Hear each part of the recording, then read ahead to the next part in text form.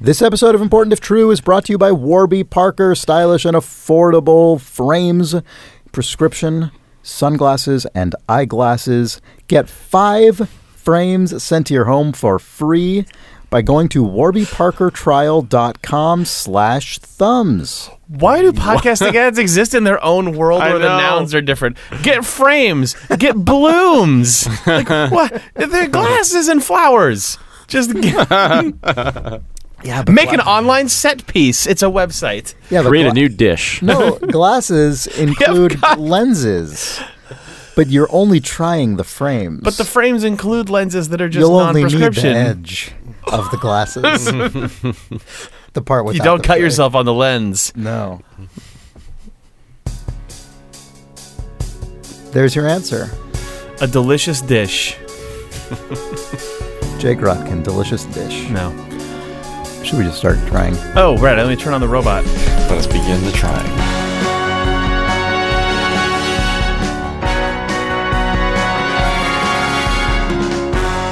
It's November 2nd, 2017. And this is Important If True.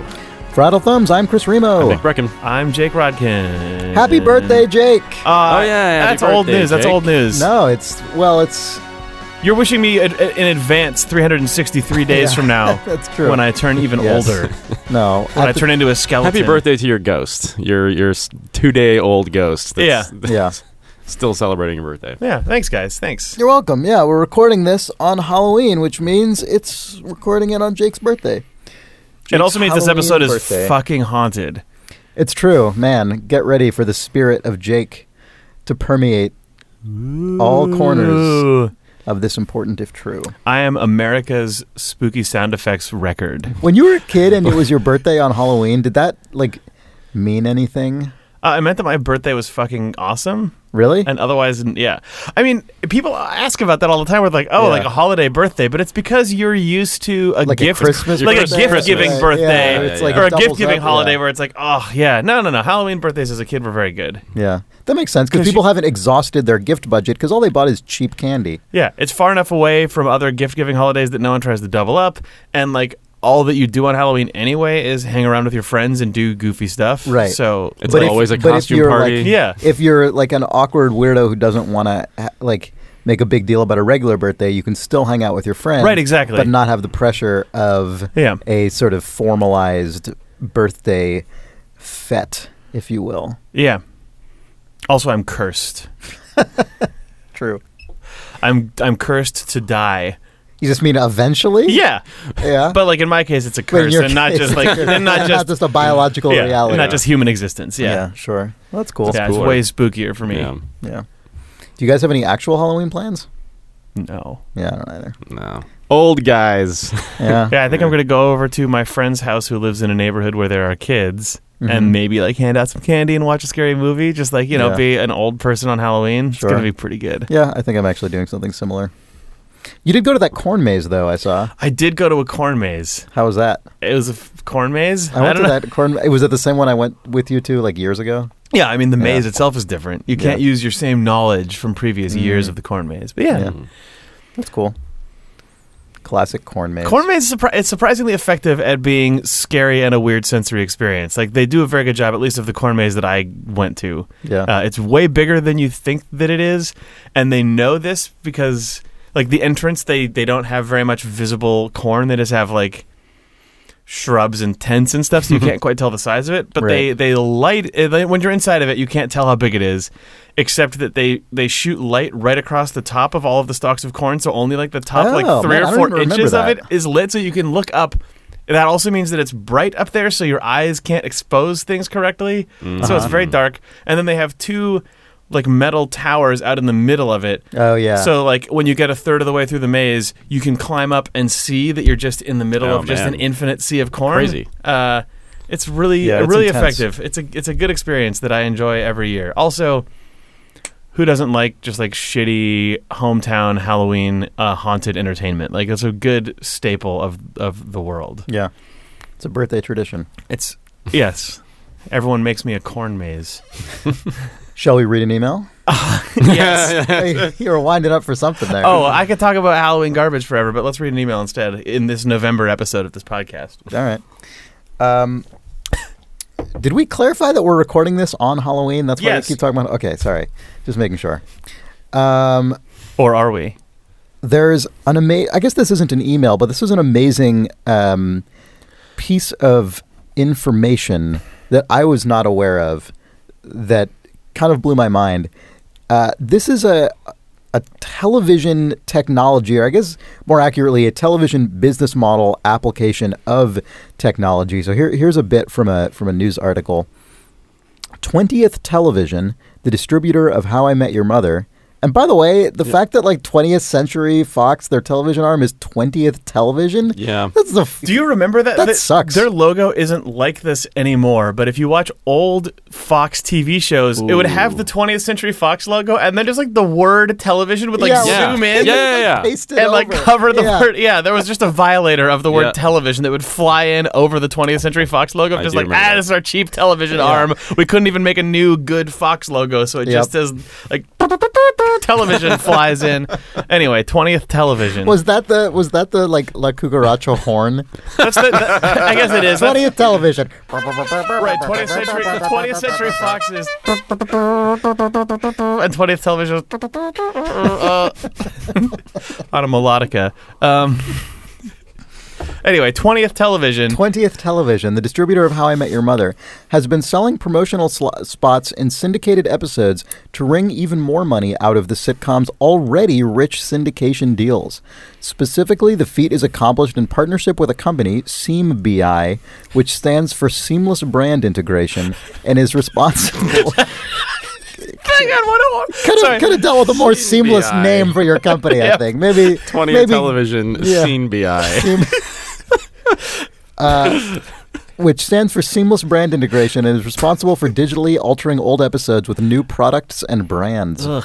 Yeah, quote a gross sentence. CEO Roy Baharov calls SeamBI a, quote, advertising technology innovator, unquote, and says what they do, monetize aging television shows by adding new brands and product placement into old episodes, is the future. Quote, what we do is we insert very efficiently brands into content in a natural way and in a way that is valuable to advertisers, he says. We find a balance between not compromising the integrity of the content and, on the other hand, bringing a lot of Completely altering value it. to the advertiser. God, just Well, fortunately, they're not compromising. meanwhile in Seam BI, an alarm goes. Content integrity compromised. compromised. We've gone too far. It's a content breach. No, we're fine. We're still 20% off of integrity compromise. Smug, That's just who's the brands? That's just the early warning. We can push it farther. We can go.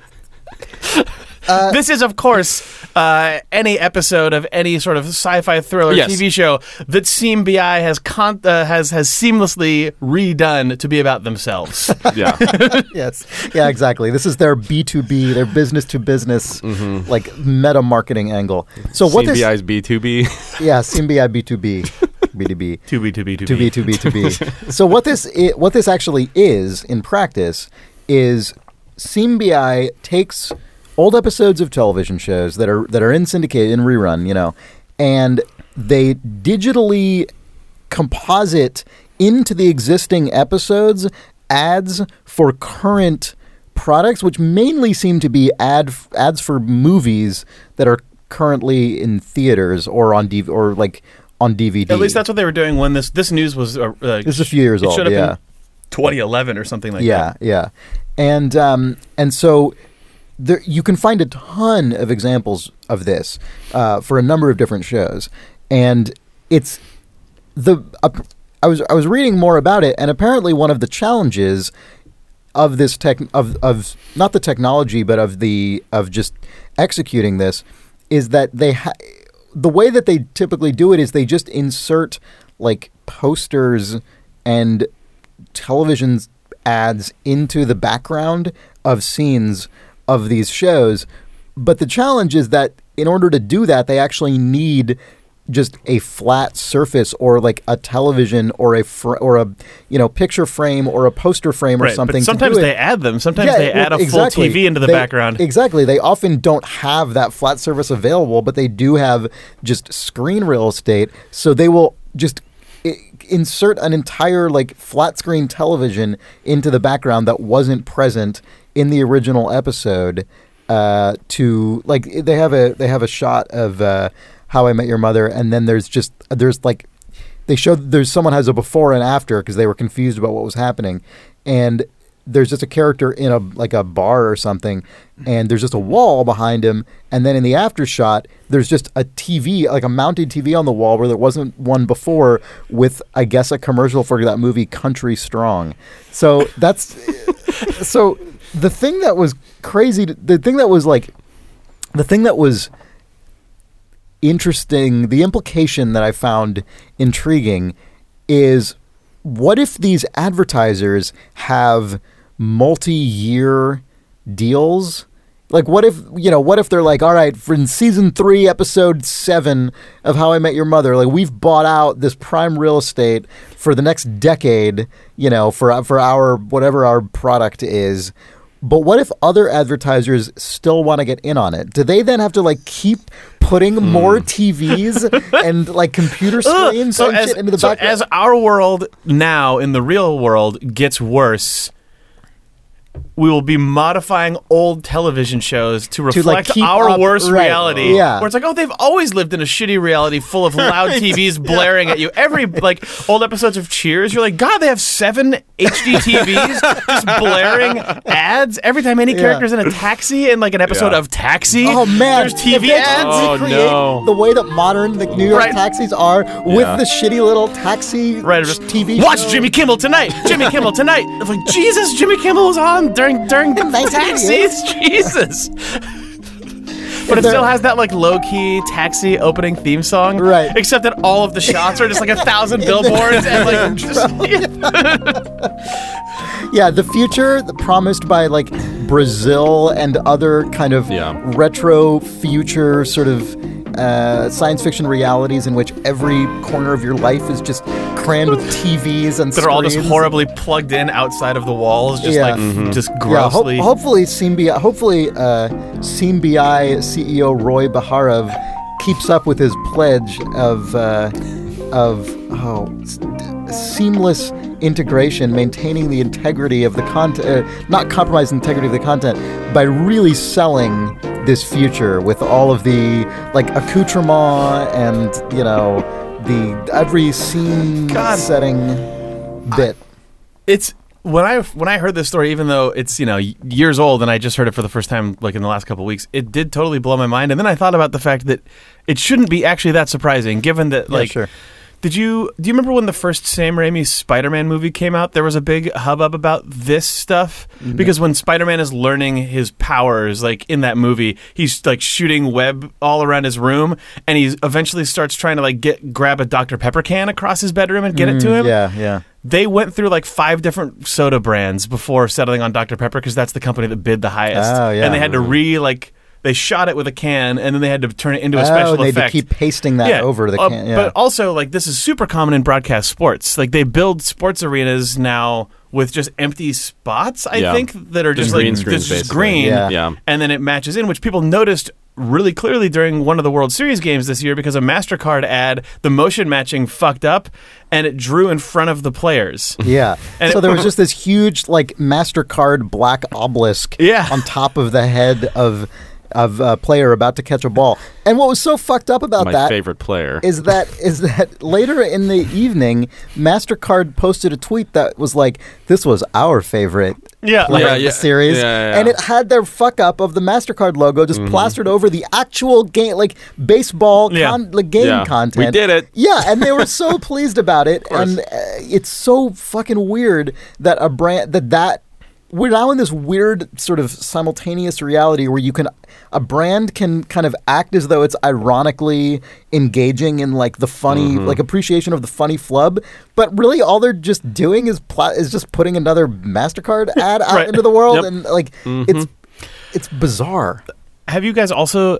Man, this is another thing from around, I guess, probably 2011 or a little earlier, when effects companies reels for like digital backlot style TV production started becoming really common. Oh yeah. There's like that video. I think most of the footage was from the TV show Monk, which Yes. is just like an innocuous show about a detective in San Francisco, and and it just looks like it's in San Francisco. But then the Sure. effects company put out the video for it about how they made it, and it was just like characters on a sidewalk in Los Angeles with huge green walls everywhere. Then like the screen just like wipes 4 times as it shows all the layers of background shots of San Francisco, and like they can motion match cameras, so like it looks That like show came out a while ago too, right? yes, mid 2000s, Yeah. I think. Yeah, where it looks like a character, steps off a curb and stops for a second as like a cable car goes by, but really there's just like, and then sort of just moves on, and it's just the 2 actors in front of a big green wall on a backlot in Los Angeles.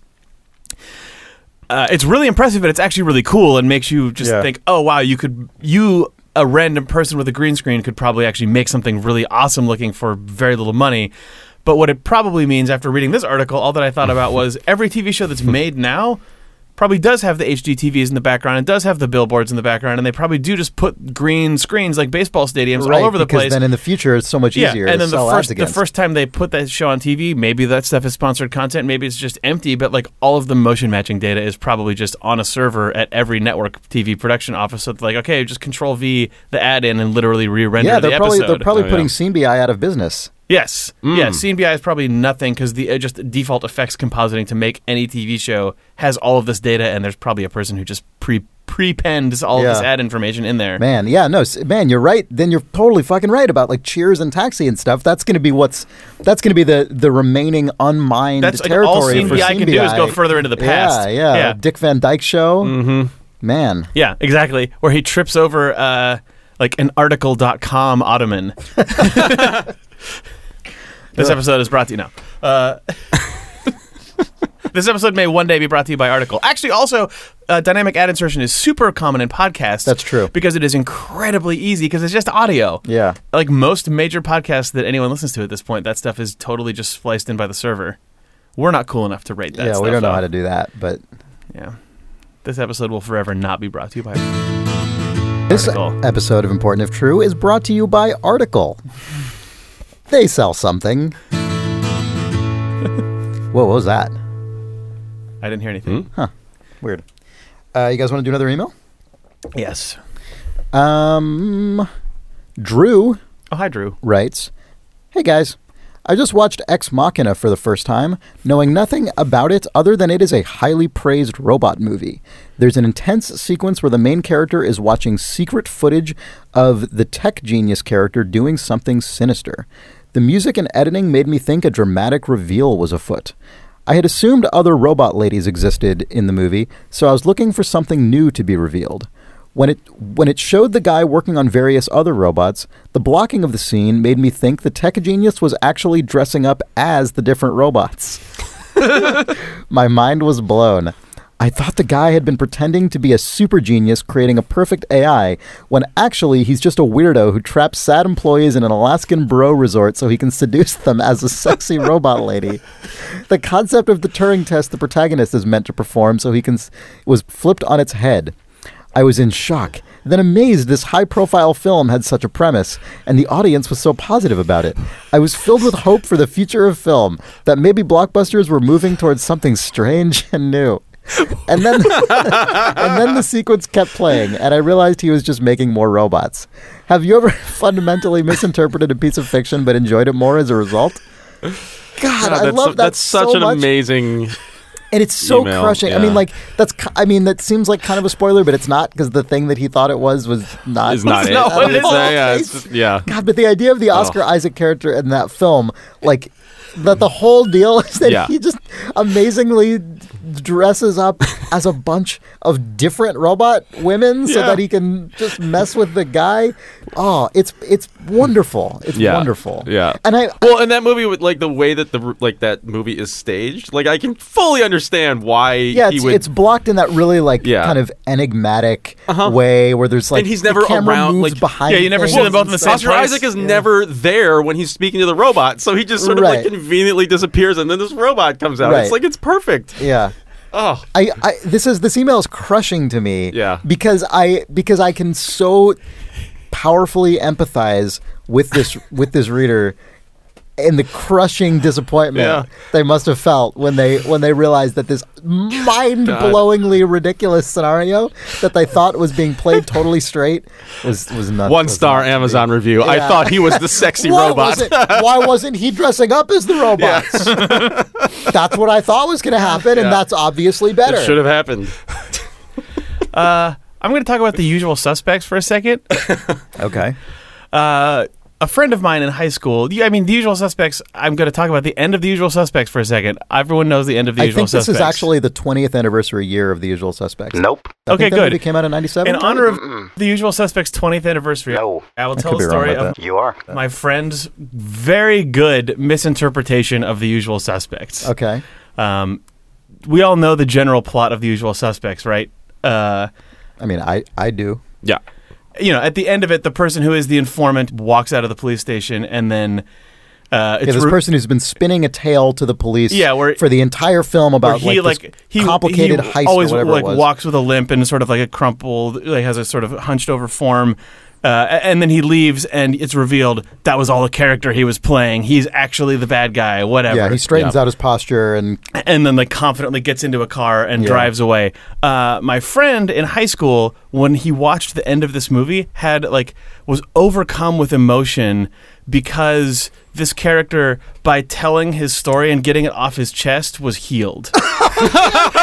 yes! Oh no! Yes! Oh my god! Oh yeah, he just missed the eye and was like, "Oh, it's so great." That's incredible. And I was like, "Are you what? Are you what?" And then he was like, "What? That was the guy." Oh. But he was like, he was just having such an emotional reaction. Oh my god, that's amazing. wonderful. That's beautiful. See, once actually again, really nice. once again, Yeah. I hear that story and I am crushed. I'm just like, it kills me that your friend then had to be brought back down to earth. Yeah, I'm like, with this. No, it's a different movie He that thought you he was saw. watching the fucking Shawshank Redemption. Yeah. Yeah. How old I wanna, were you? You would have re-edit been that like scene 17 when that movie Yeah, and came he's out? a few years younger than me. Okay. So he was like a freshman Yeah. in high school probably or something. God, that's so good. Yeah. Oh man, that reminds me of.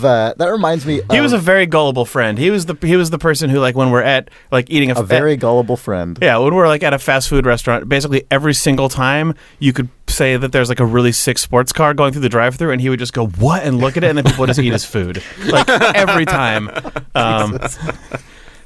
Not because he was stupid. He was actually an incredibly trusting. smart and capable He person. just wanted to see the good. He was in good-natured people and the world. trusting, and then he would Yeah. turn around and think it was hilarious that he got fooled again every single time. Wow. He never was annoyed by it. He's Wow. actually a great person. Yeah. And I feel slightly bad for doing that to him, except that now I still do it. To him? Yes. Who is that? Do I know this person? No, he's my Okay. friend Sebastian. Okay, yeah. Wow. Man, so I mean, I guess that's fine. Yeah. I guess this person doesn't need my sympathy. No. No. Oh. He's He knows living a that good he life. knows that he is how he is, and he's made peace with it, and he is Yeah. entertained by it. That's great. and he's a Man, that's happy really adult. Good. Yeah. That's very, very good.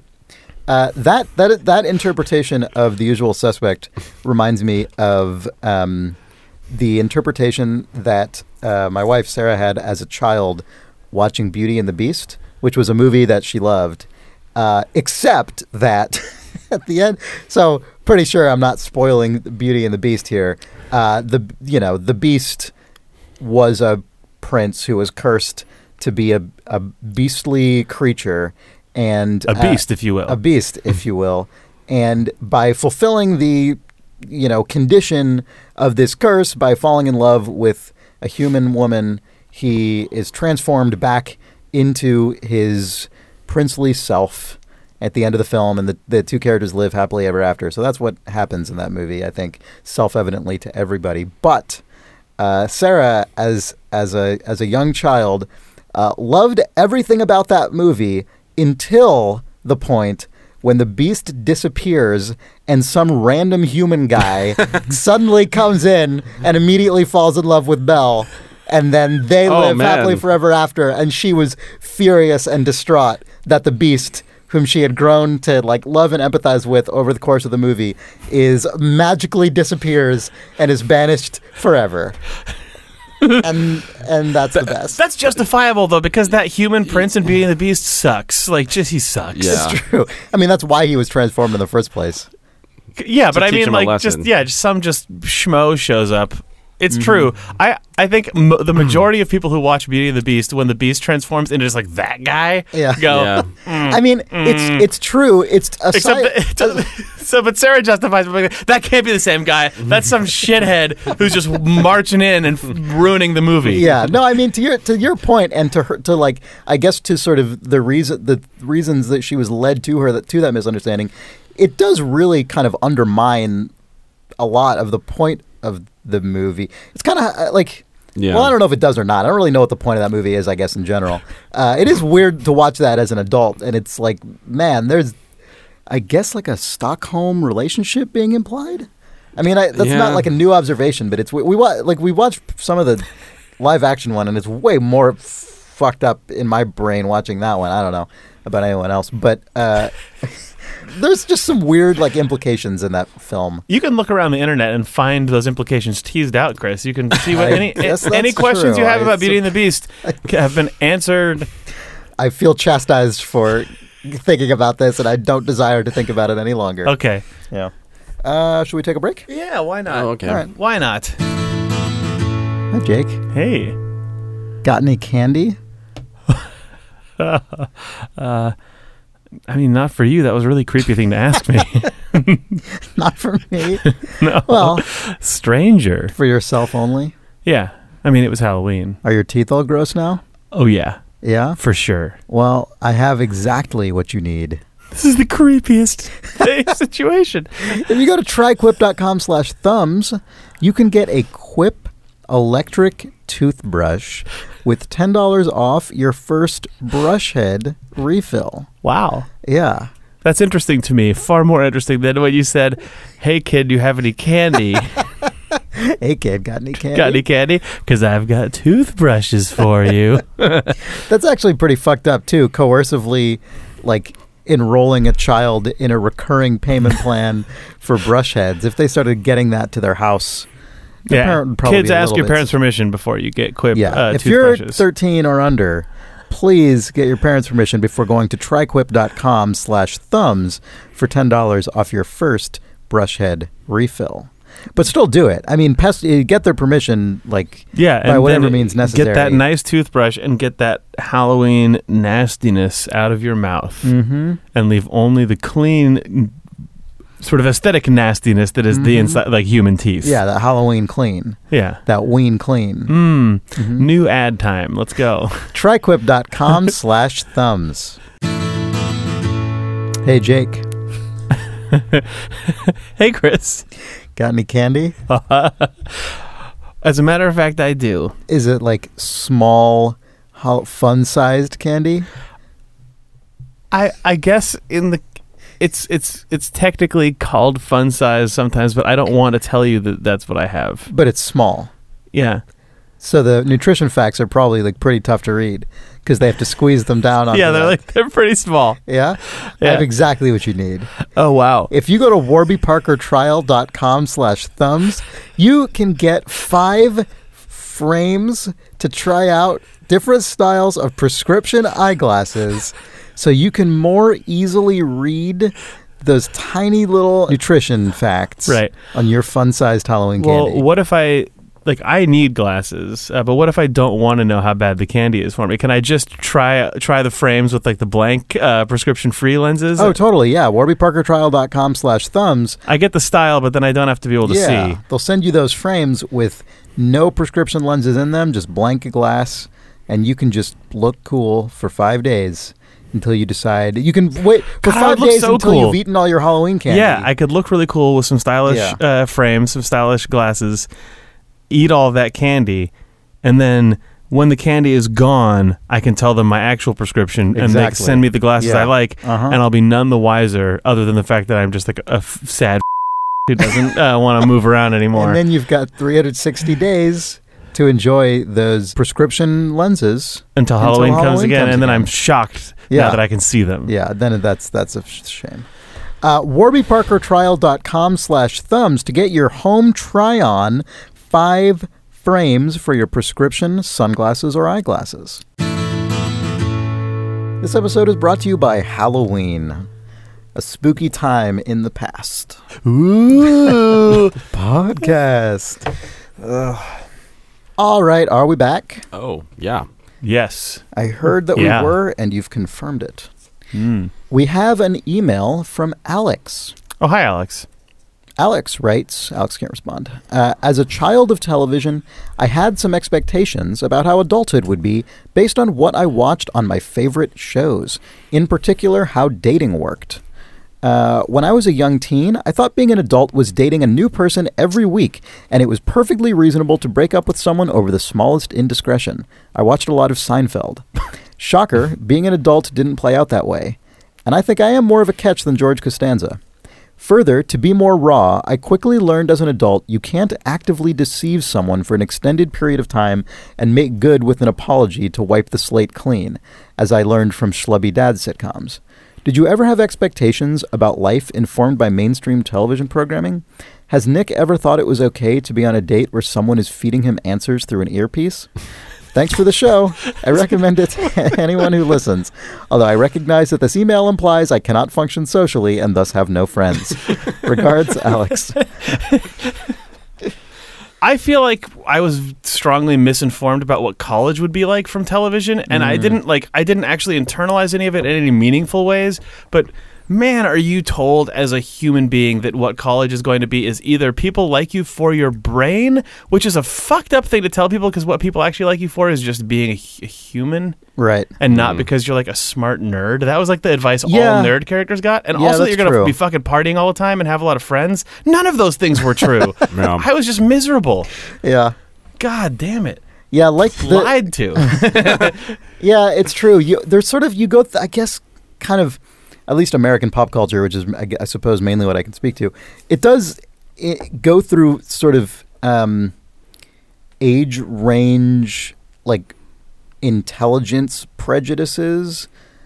I guess intelligence is generally portrayed as positive, but it sort of dips into pockets where if you're too much of a nerd, you're like ostracized and socially awkward. But then the lesson is usually that ultimately you'll be rewarded. You'll be rewarded for it. Yeah. I never it's like a cross to bear. I never took that stuff to heart enough that I actually like optimized for and expected it. But it was more like when I showed up in like college or like a job, I just went, why were these the things that anyone ever said when what actually happened is just life continues the way you would actually expect it? Like that was more like just where do these stories even come from is the question that I would ask myself when sort of hitting those various life thresholds. Instead of, it wasn't like, oh, I can't, you know, but. Did it feel to you, though, like starting from high school on, basically, did it feel to you, though, that there was sort of just outside of your peripheral vision, another class of student who is just like secretly having that life in parallel? Because that always felt that way to me. It felt that way in high school. I mean, I went to public school up until high school, and then basically because I was miserable and beat up all the time in junior high, my parents let me go to a small Catholic school, and that felt like there was a shadow culture that existed in that school that was completely alien to me. School. Yeah, because it was like these are kids who have known each other, like 30 to 60 kids in my class who had known each other since the Catholic elementary school, and they all were a very different like thing. a multi-generational families who had been to this school, and it was like there were surely just, and then I found out later there was just a group of kids who were like in sports, cheerleading, drinking, having sex at huge parties, and I was like, I don't know what that is, but I sort of just feel the tendrils of it sneaking in. Was it like a Skull and Bones situation? No, they were just like a secret society, or they were just cool. They were just a bunch of moderately more well-off kids whose families had been in the town for a while, who all knew each other. Yeah, and it was just like, oh, well, but then hearing about it later, I was like, oh, that actually sounds awful. Also, so that was nice. But yeah, I mean, I went to a 3,000 student public school. Yeah, and there was still that. That was still also just present for sure. I imagine that your life was exactly like the life as depicted in the TV show Veronica Mars. which I think was actually set in like a big San Diego high school. Oh, yeah? Modeled, I think, actually after the school you went to. Really? Yeah. It wasn't. So I imagine weird, that I'll you have to were research like, that. I imagine that there were all sorts of incredible socioeconomic rumbles that resulted in murders that were solved by precocious teens. No, the thing that's actually a bummer about it is that no murders and no teenage noir no, investigators. Well, no, the thing that actually sucked is that multiple kids died every year, but it was always in drunk driving accidents. Like just you. I mean, it's like a bummer to say, but like that every year. There were like sprinkled throughout the year, usually after like homecoming or prom or something. Yep. There were students who died in drunk. So fucking don't do that if you're a human of any age, I guess. But no, the thing that's like also more of a bummer, man, what bummer answers I'm giving, was that the socioeconomic divisions in my high school, probably a lot of high schools, were just rigid. I mean, they were just like, it was like a caste system, but not in the sense that like one group tormented another group or anything. They just literally never did interacted. not interact. Yeah. They did not. It was crazy. Yep. I mean, I also It went to was- like a 6,000 kid high school, and Yeah. it was. I went to like a 50,000 kid high school. I think I went to like one of the largest high schools in the country, and Yeah. it was like you had every Biggest school, great school. Yeah, huge. It was exactly the same way. Like, it did have all of the sort of like cliche groups from like Saved by the Bell Mine or too. whatever. Yeah. But like, yeah, they didn't like meet up in the middle of the hall and just like like pick on each other or fight or yeah. you know what I mean? Like, We definitely met up in the middle of the hall. Well- guess which group I was part of? We hung out in the English class hallway, yeah. and I was on the academic team. Yeah, So uh-huh. just imagine. Yep. Although I will say that my high school trajectory went through weird arcs. I ended up being sort of like upwardly mobile in my high school like caste system when I stopped like being as good at classes. Stop caring, well, man. I remember So you like just why does lived the stupid Freaks and Geeks protagonist arc? Are I you don't kidding me? Did remember you what did that's you like. did you close it out by going to a Grateful Dead concert? But I remember not being able to make it back onto the academic team one year and being really bummed about it. And it sort of just like changed a lot of my trajectory in high school in a weird way. And then I ended up running for student body. And I was going to joke that you did that. Okay. No, I totally did that. Actually, it was only because my friend, one of those people who is super into like school spirit and like let's like super enthusiastic, always has plans for everything, and plans will plan a party out months in advance and then has a million expectations for exactly how it's going to go, and then we'll be like crushingly disappointed if it doesn't turn out. I haven't talked to her in years, but like very positive person, but would have like amazing expectations for everything working out. And she was like, I'm going to run for this and you should run for office with me. And I'm like, I definitely am not going to do that. And she's like, no, totally. It'll be fun. Like, we'll run together and it'll be fun. And I'm like, okay, I guess.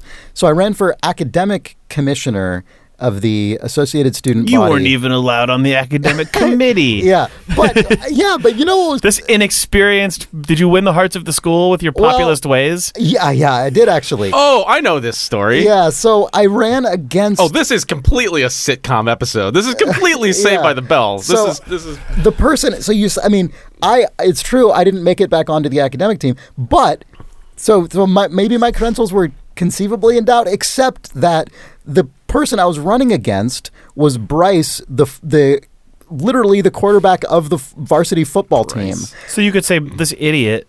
Well, no, it was more Rube. that, it was more that I was more that I picked that one to run for because I was like, You said if I run, I will run as a Republican because they will vote for anything or whatever you said. No, I was You just said like, that whatever that stupid Donald Trump quote is, whether it's real or not. I don't know. I was like, no, I'm gonna throw this in the toilet. I'm just gonna run against literally. I mean, he was Okay. like, So the this was the opposite of most calculated. kid in the school. No, it was completely calculated because I'm like, well, I'll just run for something. I'll just run to give my friend a boost. Sorry. This was completely not calculated to win. It was you basically the producers to yourself. Throw it away. Yeah. I didn't like. I see. Because he had posters all over the school. He was, and the thing is, he was legitimately a super nice guy. It wasn't even like he was the football quarterback who was like a jerk. Yeah. He was like a nice, intelligent person who was also just like a tall, ripped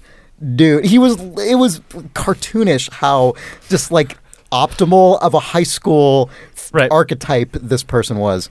And so I'm like, okay, well, this is hilarious. I will just not do anything for this. So I didn't put up any posters, which was, how people marketed themselves for ASB office in high school.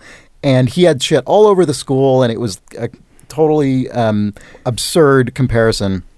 And then, at least at our high school, the way it worked was we had an election convention the day before, maybe a couple days before.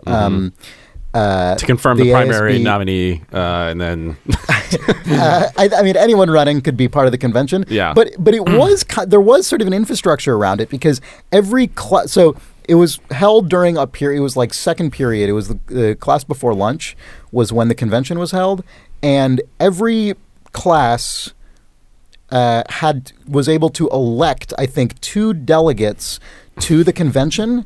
And which I think happened a week before the convention. Every like second period Tuesday or whatever class elected delegates, which was always, of course, just the 2 most popular kids in that group of students. And so the convention then took place during class and was all of us running for office on the stage, and then on the bleachers were all the delegates who were sitting out from class, and then we had to go up there. And each of us individually be like, okay, and here are the candidates for academic commissioner. And there were only, some of them, there were a bunch of people running. Some of them, in our case, there were only 2 running for academic commissioner, just me and Bryce. And the night, I had not prepared anything for this because I was like, I'm throwing this. I'm not doing anything. This is a lost cause. But the night before, I remember I started doing this at 10 p.m. the night before. I just had like a stupid idea, and I was like, all right, I'm going to put together something really dumb. And I went on the internet and I downloaded a copy of the 1812 Overture, which, if you know it, is the piece of music that's like and it's got those are cannonballs. Right. Traditionally, it's performed with actual cannon in the orchestra hall. And I wrote a sort of rousing populist speech about a new world order that I like rehearsed in my bedroom at 10, 11 o'clock at night. Where a young Stephen Miller, just like, where I timed all of the like big applause lines to like the cymbal crashes and the cannonball fire. So I would be like, and we are going to establish a new. Like I think I ended up by saying like, and this will be the new Remo order, like taking back our school and like showing this school administration who's really in charge. And it was, but it meant nothing. It meant literally nothing. I had no policies or like pledges to the student body, and I just had this huge rousing speech, with all of these applause lines, and it was timed to the music. Fucking and a really asshole. And I'm just like, this will just be a funny thing to do. Like it'll just be like I'll just use my opportunity to stand in front of hundreds of kids and much of the faculty and just do something ridiculous. And it was such it really was an intensely powerful feeling experience. Orchestra and cannonballs, cymbals, and the place went fucking nuts. The place went absolutely shithouse.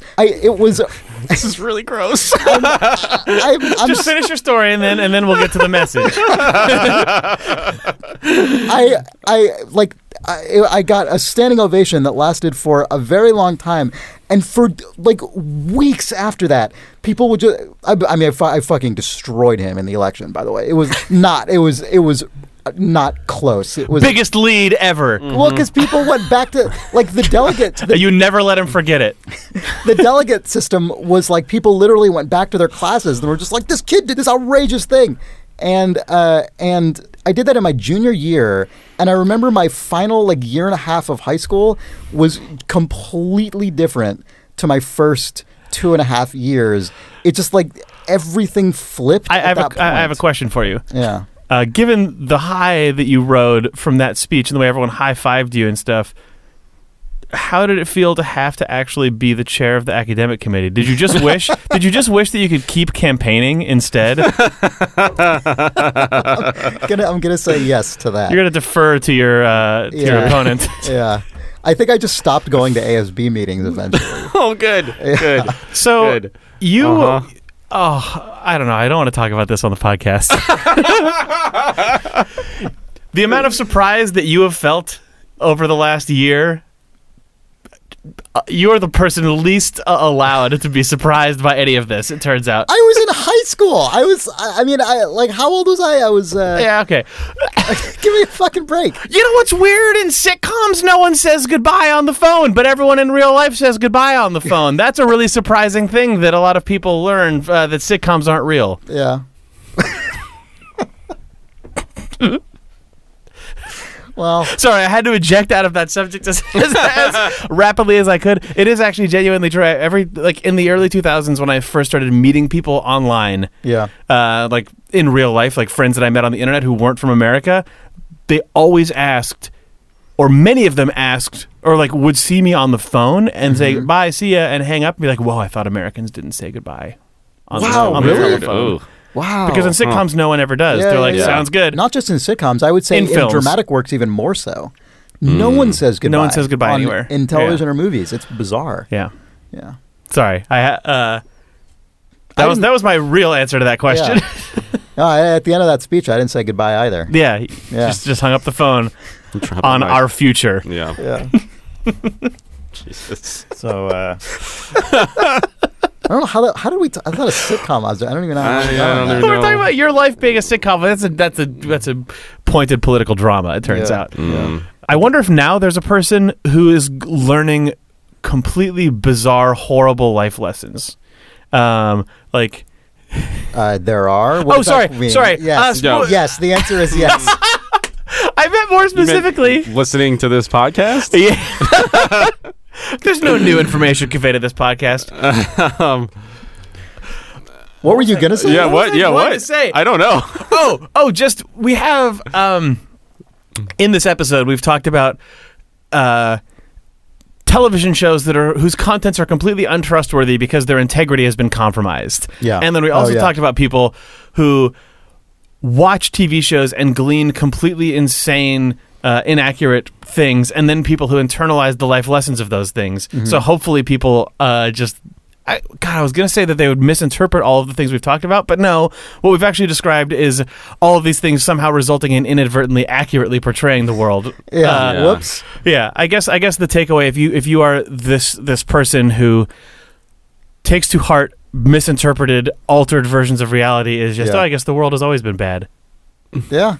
This tracks with my that's the most fucked up takeaway. Right. Is the kid who grows up with all this stuff and says, I was taught precisely how to navigate the world and understand its meaning. That's actually really depressing to think. If you're even back in the time of Taxi or I Love Lucy or whatever, they were just excited about the movie that comes out this week, and they were just right. Actually, you don't internalize it as product placement. They were just really accustomed to seeing this everywhere and being really pleased about it. Yeah, everyone, especially when it's a remake of a film from the 70s that is just called the same the same title. Yeah, just they really like the thing. I thought it was weird. Man, this episode of Rhoda, they're really stoked for Thor Ragnarok. I guess these Marvel properties really are timeless. Yeah, this must be a reboot. This must be a reboot of the one from 1975. Yeah, right. Chris Hemsworth really hasn't aged over the last million years. I mean, he is Thor. Yes. So, shall we endorse? Sure. All right. Nick. Uh-huh. Why don't you endorse? Okay. I'm. It's getting cold in San Francisco. It is. It's getting abnormally cold in the chilly. last couple days. Yeah. And I was digging through my drawer, my dresser drawer, and I found these socks that were gifted to me by my parents on Christmas. You know, when your parents just give you like a scarf or like some socks, and you just go like, "I'm never gonna wear these." Yeah, the kind of gift that starts off, and the older you get, the less terrible and the more a totally worthwhile gift. These, normally, yes. If they buy you an item of clothing now, I'm 32, I'm happy. But these were pretty outrageous. They were like multicolored. You're 32? Slippers, when's your birthday? In a month. Okay. But they were kind of the wacky like stocking stuffer thing of just like these are sort of like slipper socks with like they're like tie-dye colored, like goofy colors. It's like something that I'm just like not gonna wear probably. Yeah. But I found them and I was like, I'll give these a shot. Yeah. They're so nice. They're not just socks. They're kind of a they're not just socks. They're like a black and white photograph of Nick trying to put on regular socks and like falling over into the bureau and knocking over all your bookshelves. Yeah. They're like a sock slipper combo. They are these socks that kind of go like halfway up your calf, and then they're very warm and comfortable, but also they have like a grip on the bottom. That's like it's like a rubber like track in the way that like a shoe. 20 years too early with this. Yeah, age-wise for this. Yeah, I know. Keep going. Well, all right. So I'm gonna be just done now, but they're called Polar Feet, and they're real. I had to ask my mom what they were. Right. Yeah. But they're actually really really nice because when you're just like in the kitchen and it's like slippery, it's nice to have a little grip on the bottom of your like slipper socks when it's cold. See, I could totally actually get into this because so my wife loves wearing slippers around. Like we just like collect slippers from hotels that we ever stay in just to always have a sort of free supply of slippers, and she wears them all the time. And I have like a couple times tried to get into slippers, but I just don't care enough to do it. Like I just don't give a shit. I'll just walk around. I like the idea of slippers, but they're always under the bed and they're always just kind of fuck it. Yeah. And so this, if you just put those on once, then you never have to think about it or worry about it. Yeah. That's never change your socks again. Yeah. So they're called Polar Feet. Yeah. All right. Yeah. I'll look into this. I'll put it in the thing. I will endorse. Chris will endorse something. This is going to some people maybe be a new thing, probably to a lot of people be something they definitely already are aware of. But in my case, it's something I rediscovered, and it is the online service and app Instapaper. Classic. Yeah, yeah. There's another thing actually that I've mentioned Sarah a few times this episode, but she is an avid Instapaper user, and what Instapaper is it's a service that it is a website, but also an app you can put on your phone and a sort of extension on your browser and your phone. I assume equally on iPhone and Android. And the way it works is, if you're on any sort of article, or I guess theoretically any content on the internet, but I use it for articles, you can press the Instapaper button on your browser extension or your phone thing, and it just squirrels that away onto your Instapaper account, where it actually downloads it. It can download it locally, for example, on your phone onto your actual device. So when you go into your Instapaper account and click on that article, it loads up a very clean, streamlined version of the article that is locally cached. So even if you don't have internet access, you can pull it up, and it just records all of the links that you've sent to Instapaper, and you can just access them at any time. There may well be other functionality this service has, but that's really what that's the main thing, and that's what I use it for. And I had sort of forgotten that this app existed, as things like Twitter became at least for me, my primary method of sort of starting on the internet and then branching out to things people link to. That sort of has become my de facto way of aggregating content. But the thing that I realized about this when I saw her using it and said, oh, you know what, I should install that again. I haven't used it in a long time. Turns out I haven't used it since 2011, which I know because all the articles that were on my Instapaper account still were all from 2011. And I have gotten back into using it over the last week, and it's been great because what it has reminded me of is that most of what I'm doing on my phone most of the time, if there isn't something specific I'm doing, is just clicking around doing nothing. It's just a total waste of time, which is, fine in moderation. But always having a list of articles that the me in the past has filed away, it's like a nudge to my future self to be like, hey, here's something that's probably actually at least somewhat interesting and informative that you could spend your time on. You know, if I'm on the subway and I'm going through a tunnel and I don't have internet access, or even if I do, I can just load up something that I have, secreted away to myself from past me who was more ambitious about how I was going to spend my time. And it's just a very low friction way for me to keep up with all the stuff that I meant to read. And it estimates how long it'll take to read each article based on the word count, which is handy. You can sort of tailor. It's just a very clean, simple service that I apologize if you already know about this, like millions of people already do. But even if you did and you haven't used it again, give it a shot. Instapaper. It is a nice sort of counterweight to the way the internet encourages you to use it. Also, it's nice in the age of terrible mobile websites, which have just become increasingly awful. So, Instapaper. I think Instapaper is now operated and maintained by someone else, but it was created by Marco Arment, who created the podcast, who created the podcast app Overcast, which is a great app, and also he was one of the early engineers at Tumblr. That's right. Yeah, and Overcast is my preferred. So you love Marco Arment software? I guess I do. Jake, what is your endorsement? So I would like to also endorse a piece of computer software, or a couple pieces of computer software.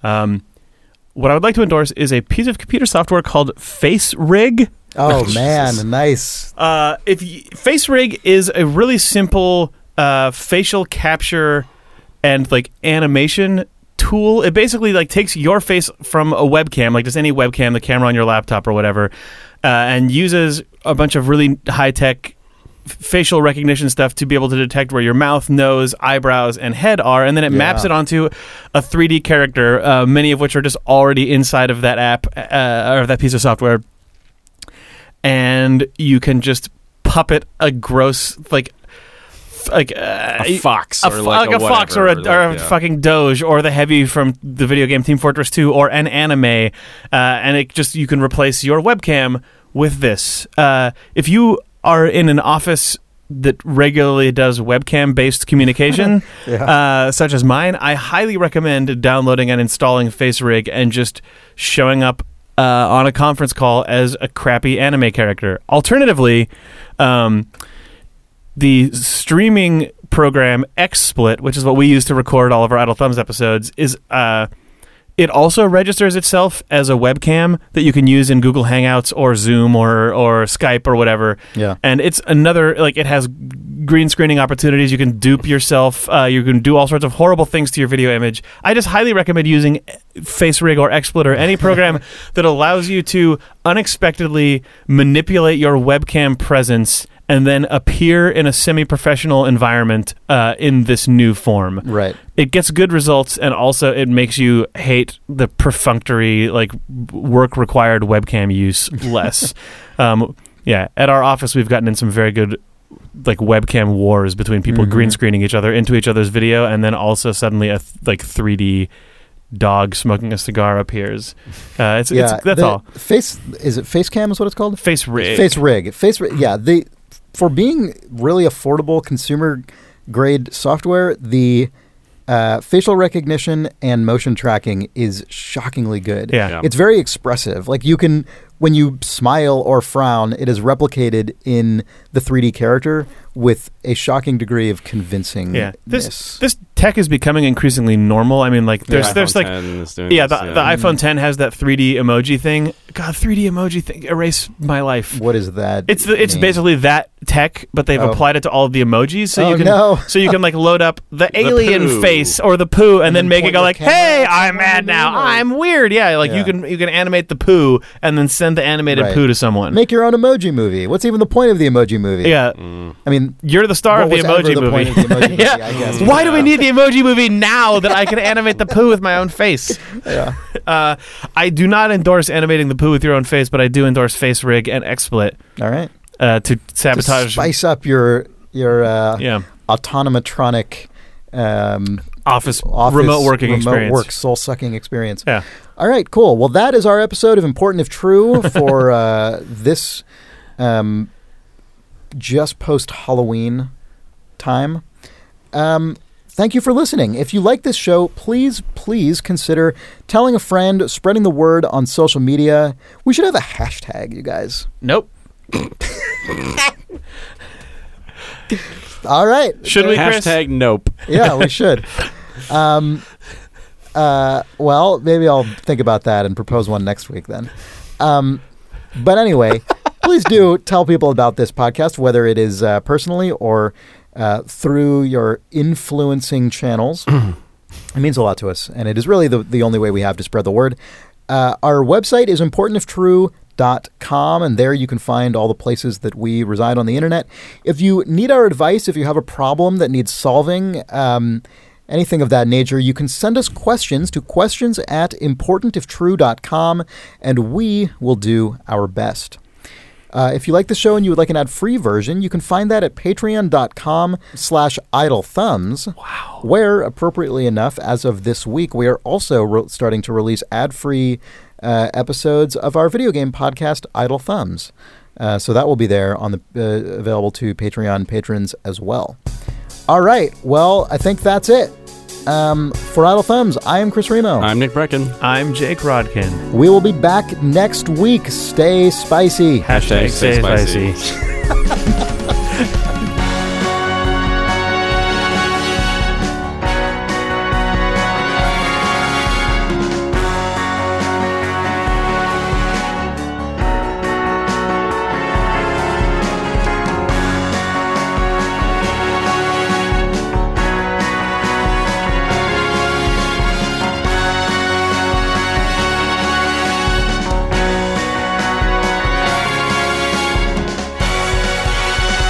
Gross. Yeah. Thank God we both knew. Oh, yeah. I was waiting.